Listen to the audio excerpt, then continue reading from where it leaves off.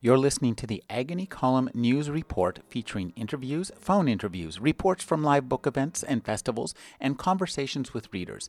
You can find additional news, interviews, book reviews, and more 5 days a week at the Agony Column website at trashotron.com/agony.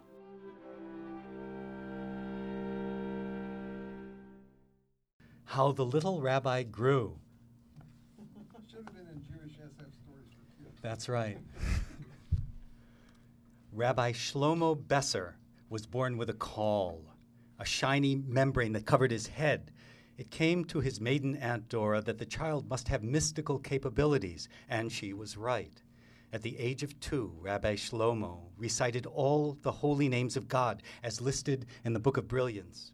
He also recited several names that had never been written down. Everyone knew them to be true names, because on hearing them, the Kabbalists, the old wise ones, could not conceal their amazement. As one, they bowed their heads and mumbled, Baruch Hu uVaruch Shemo, blessed be the name. These were names entrusted through nods and whispers by graybeards to graybeards in the secret room in the basement of the synagogue. No mortal man would have related such matters to a child. It was quite clear that Shlomo Besser had had commerce with angels. At 3, Rabbi Shlomo delivered a New Testament in Hebrew and in Aramaic. Aunt Dora, ignorant of the holy tongues, transliterated everything syllable for syllable into English script with a smattering of Cyrillic. To the end of her life, she confused the two alphabets, one from her old country, one from the new. Dora was no maven. The old Kabbalists locked Rabbi Shlomo's testament away. Not even the most learned and holy among them could look upon it without fainting or going mad for half a day. And the more a man understood it, the worse it went for him. All this happened in Schuylertown, New York, a town not far from Albany, in a small immigrant Jewish community. The Jews there only knew one another. They must remain pure, so the old wise ones urged them, in the service of God Almighty. They stayed strange together while the world changed. They even imagined, in their ignorance, that the city of Albany was some sort of large orphanage, as in the Hebrew, al-bnei, which means for the children's sake. Rabbi Shlomo's father and mother were ordinary people. They worked when the old wise ones told them to work, and they rested when they told them to rest. He was a cabinet maker of slight means and no religious inclination. She was a woman of few words and fewer thoughts. She had thick arms and liked to sleep. Shlomo was their only child. Still, they treated him like a stray dog who had followed them home and stayed on. They were not unkind to him. The little rabbi grew faster. By his 5th birthday, Rabbi Shlomo Besser completed his formal studies under the tutelage of the wise and holy ones. Perhaps, if I may be so bold, it was like Jesus receiving the baptism of John in the stories of the Christians. Shlomo was a pious and respectful little pupil, but he knew everything before the old wise ones ever said it. Grumble as they might, they had no choice at last but to defer to him and call him Rabbi. That year, he enunciated new mysteries by the light of which all present were given to understand that the great Rabbi Akiva himself had been mistaken. The Hanukkah candles must be lit for 8 nights in diminishing number, as against the practice universal among Jews since the argument of Rabbi Akiva of increasing them 1 to 8. Even the old Kabbalists, with their forked beards and their black hats, could find in Shlomo's words not a cranny in which to wedge the slightest objection. Thenceforth, the Jews of Schuylertown lit their Hanukkah candles 8 down to 1. There was a hill he liked to climb. It wasn't a mountain. He could see mountains from it, however, the Adirondacks, capped with snow, like the embroidered white cloth over the afikomen, the matzah for hiding on Passover. He would climb this hill each Sunday afternoon, if it didn't rain or snow, beardless little rabbi in his black coat and hat, to talk with God. His father and mother let him. Aunt Dora used to walk him from home to the bottom of the hill and wait. She would read romance novels sometimes, and sometimes she would nap or nibble hi-ho crackers or whistle while Rabbi Shlomo talked with God. When he returned from talking with God, she would bow her head and say, "How did it go, Rabbi?" Or else, "What news, Shloimi? Is it anything?" And the child would tell her stories. When he was 6, Rabbi Shlomo told her how the Almighty had described to him the exact circumstances of the creation. She listened cross-legged on an old blue quilt she had spread across the couch grass, and he sat on his knees at the edge of the quilt, half on and half off. It was cold. When it was cold, they would wrap themselves together in the blue quilt, all comfy, like 2 buns in a broiler, a big one and a little. He told her what angels and how many and of what color hair and eyes had stood at the Blessed One's right side, and what and how many and of what coloration had stood at the Blessed One's left when he separated the light from the dark and called it Yom Echad, one day. Her brows would arch and her mouth would open as he told her what happened to the seeds of the apple of which Adam and Eve had eaten, and the last words of Methuselah. No fly would come near, no bird would twitter. If the sun was out, a cloud would come and shade them while the rabbi spoke and vanish as soon as he fell silent. She would sit and listen, and the little rabbi would sit nearby and speak until she begged him to stop. That's how it was. She always asked, and he always told her everything. His words flowed like lemon tea steaming from the cozy. Too hot, delicious to smell, but terrible at last. She covered her face, her ears.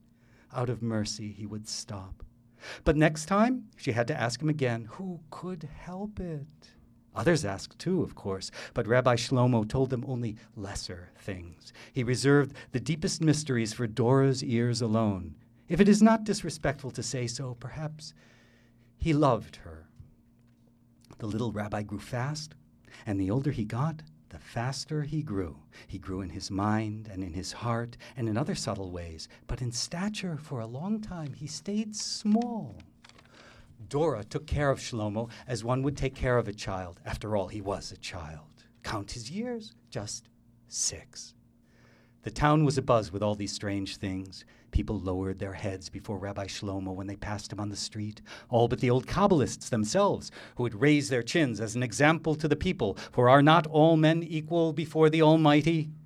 But the townspeople started to importune the little rabbi in preference to the old wise ones with spiritual questions and with questions of Jewish law. Whoever managed to get past Dora received the most wonderful answers imaginable, answers that could change a person's life or open his heart to a happiness the like of which he had not felt for 15 or 20 years. This was bad enough. But when the learned and holy men, the Kabbalists of Schuylertown, heard about the things that happened on Dora's quilt, they became very jealous indeed. They sent Dora a note in English. Come and see us at such and such a time in the basement of the synagogue. That is where the holy ones like to pore over their ancient texts in secret, where yellowed pages crumbled under their thumbs, reading by reading, year by year, turning to dust. For an ordinary person to be permitted to enter the little room was a remarkable thing. They said, "Tell us everything your nephew, Rabbi Shlomo, says. He is learned in holy matters, but simple in the ways of the world. We old wise ones want to keep watch over him in case his insights should lead him to a place his child's heart cannot yet understand, and he should fall." She said, "Learned sirs, I watch over him." They said, "When the prodigy Reb Menachem ben Levi was a boy of 17, the evil one opened the book of life before him in a dream. He ran to the book to cipher out its wonders, burying his face in the sacred script, and the evil one shut it on him, snuffing out his life. He never woke. Had he not been talking in his sleep, we would never know this. And if his mother, a common woman who had heard it all, had had the wisdom to intercede, Reb Menachem would have lived. What further insights and glories we might have gained from Reb Menachem then. You are a common person, like that mother of Reb Menachem's. Will you let the little Rabbi Shlomo die because of you when we old wise ones have the power to see and save? Will you not give us access? Tell me what to do." Remember and write down every word. Leave the writings in a tube in a hole we will show you in the west wall of the synagogue. We old wise ones will examine these words and, if need be, protect him. Tell him nothing of this. He is young. As always, Dora and Shlomo walked. Shlomo climbed his hill and spoke with God. She read and napped and nibbled and whistled. And then he came back from God and he spoke, and she listened until she had to say, "No more." He kissed her on the cheek then, and she bowed her head and felt guilty because she was hiding something. All the way home, Dora repeated in her mind the wonders and the terrors of which the little rabbi had told her. After he kissed her goodbye and closed the door of his father's house, Dora would turn on her heel and run like the wind. She ran home to write everything down. She mixed Cyrillic and English letters as always, and she even invented signs or drew little pictures when she was stuck. Then she spindled the paper tightly, ran to the synagogue, went round to the west wall, looking left and looking right, and she put the tube in the old wise one's hole. Rabbi Shlomo acted the same as always the same. He didn't seem to notice a thing. If anything, he trusted her more. He sat in Dora's lap. He played with the curls of her hair, little rabbi, while he revealed great mysteries. He closed his eyes and leaned his head against her breast so that she could feel his words vibrate in her bosom as well as hear them with her ears. Sometimes she thought, "I am betraying him." Sometimes she thought, "I am keeping him safe." The thoughts went round and round in Dora's heart like a rope that tightened and wrung out tears. Once, Rabbi Shlomo said, "Aunt Dora, why are you crying? Have I done something to hurt you?" No, Shloimi, it's only how wonderful the things are that you tell me, that, or dust in my eye. Shall I stop speaking now? Maybe that would be better. Once, as they walked home, he said, "Why do your lips move, Aunt Dora? What are you saying to yourself?" "Oh, I have to buy some groceries, and I don't want to forget my list." "Write it down as soon as you get home, why don't you?" "Yes, Shloimi, that's what I'll do." This went on for a long time. Shlomo turned 7, and Shlomo turned 8.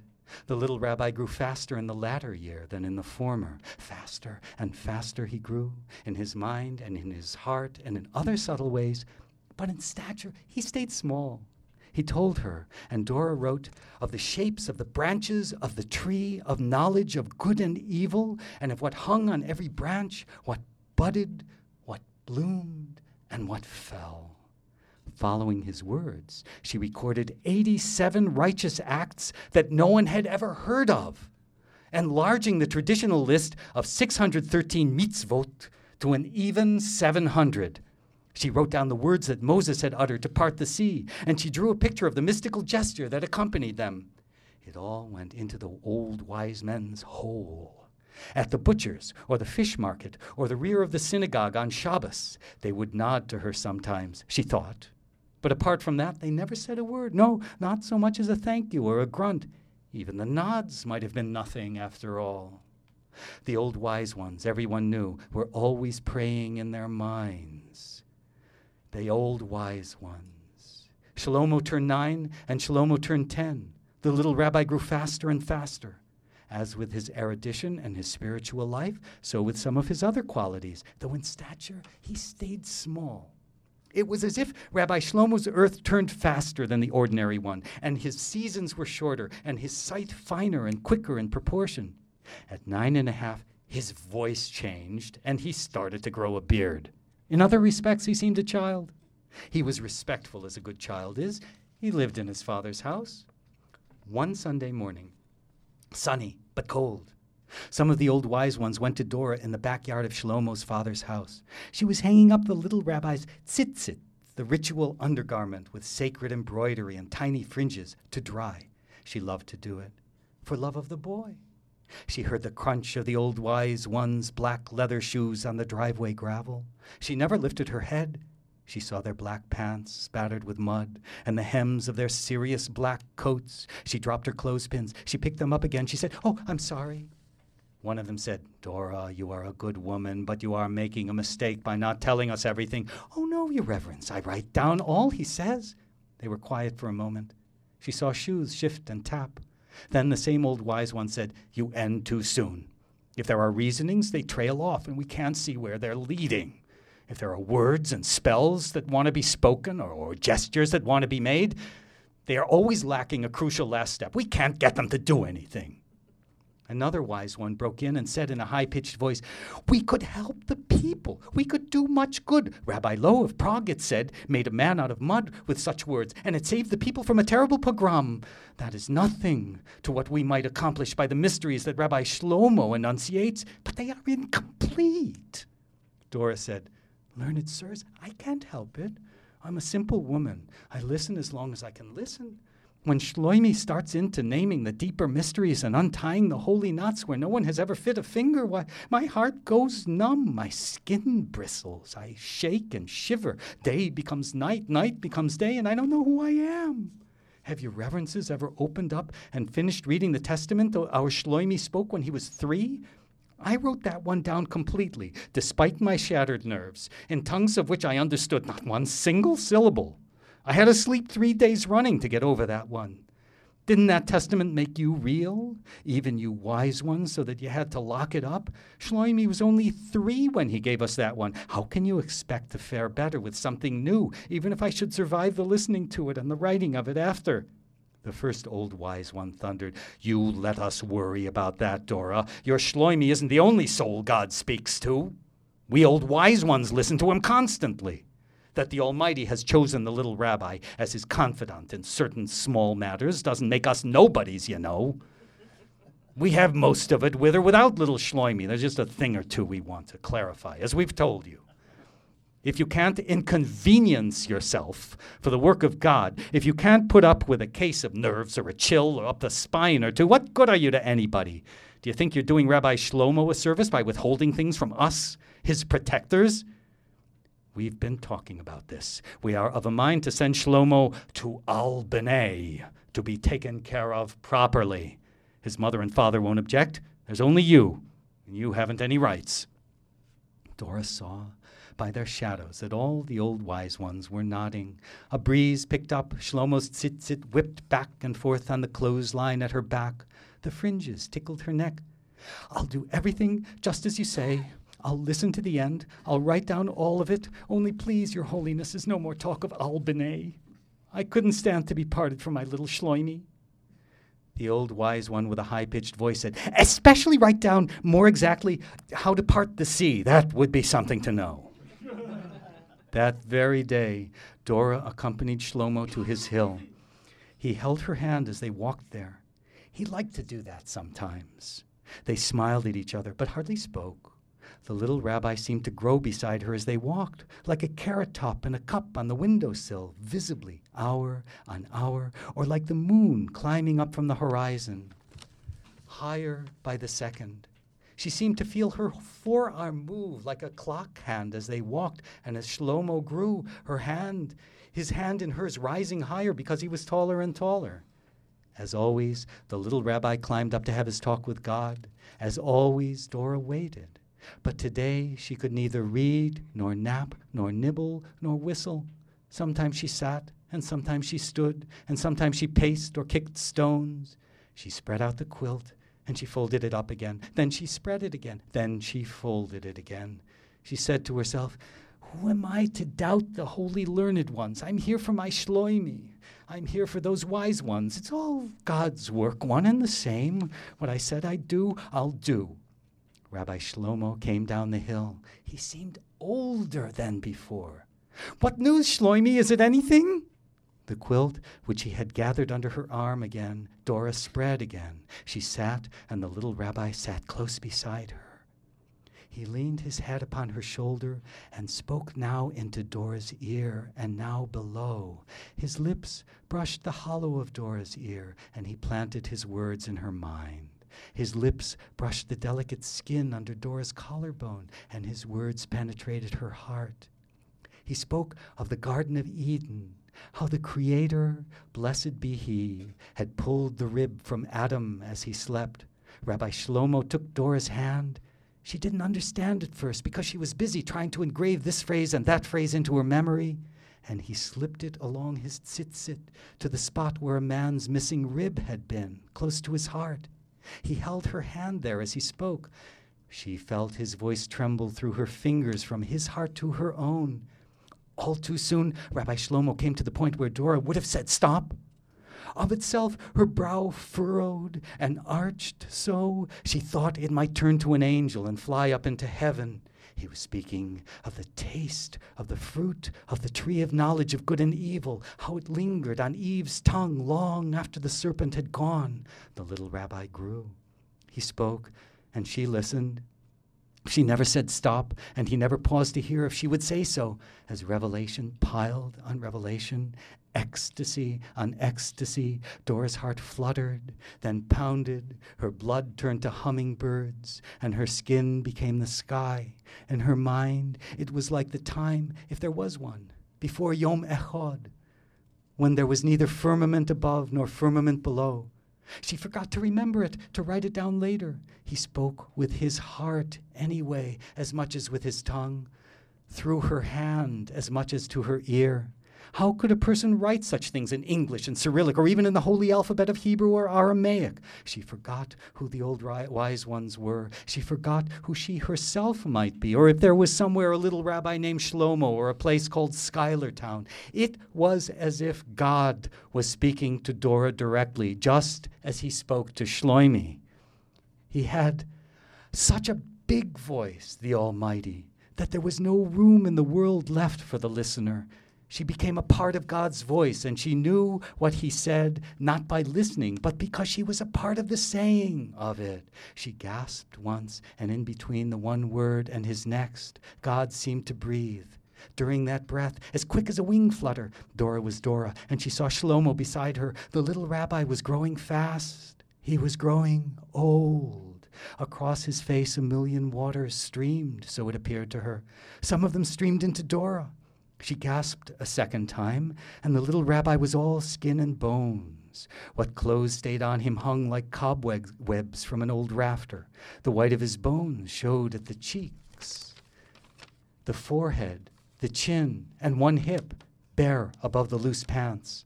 His fingers were bones. She wanted to say stop, but she listened on.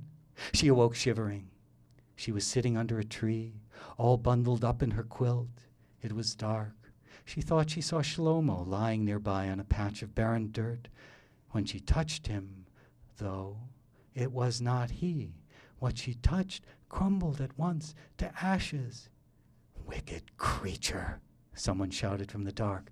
"You never planned to do what we old wise ones said to do. You deceived us." Another said, "You distrusted us, your teachers and counselors. You think we are meant to harm him? Woe unto you, deluded girl." She heard their boots crunch the frosted grass. They came near. Where have you sent him? Where is he hiding? It won't help, you know." "We'll find him and send him to Albinay. It's all over between you and your Shlomi, unless—" They let her tremble for a moment, halfway between terror and hope, as they thought. Then another old wise one picked up the thread. "Unless you tell us everything. Did you listen to the end this time?" She nodded. Dora began to tell them the wonders and the terrors that God Almighty had secreted in her heart through the little rabbi. She chanted and she sang, her eyes filled with tears. She did not know what words she spoke, but the more she spoke, the darker and angrier the old wise ones grew. "Are you playing with us now? Do you think we're fools?" "Why do your reverences say that?" she asked. "Have I done something disrespectful?" "Don't you know what words you've been saying? Yiskadal v'yiskadash shemei Rabbah. Glorify and sanctify the great name."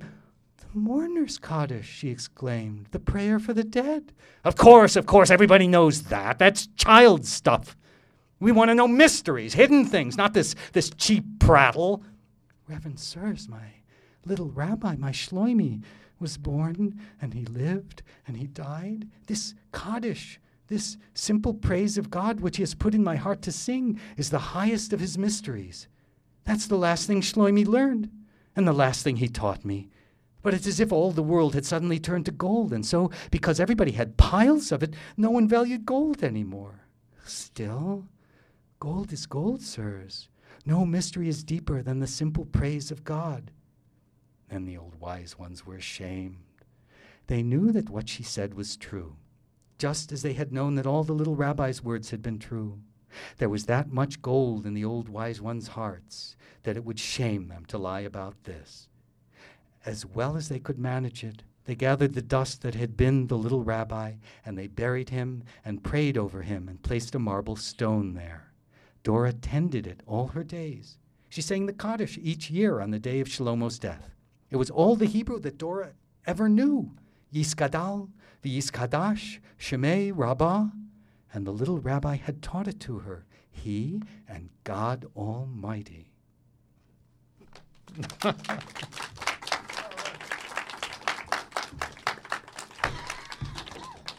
This from an atheist.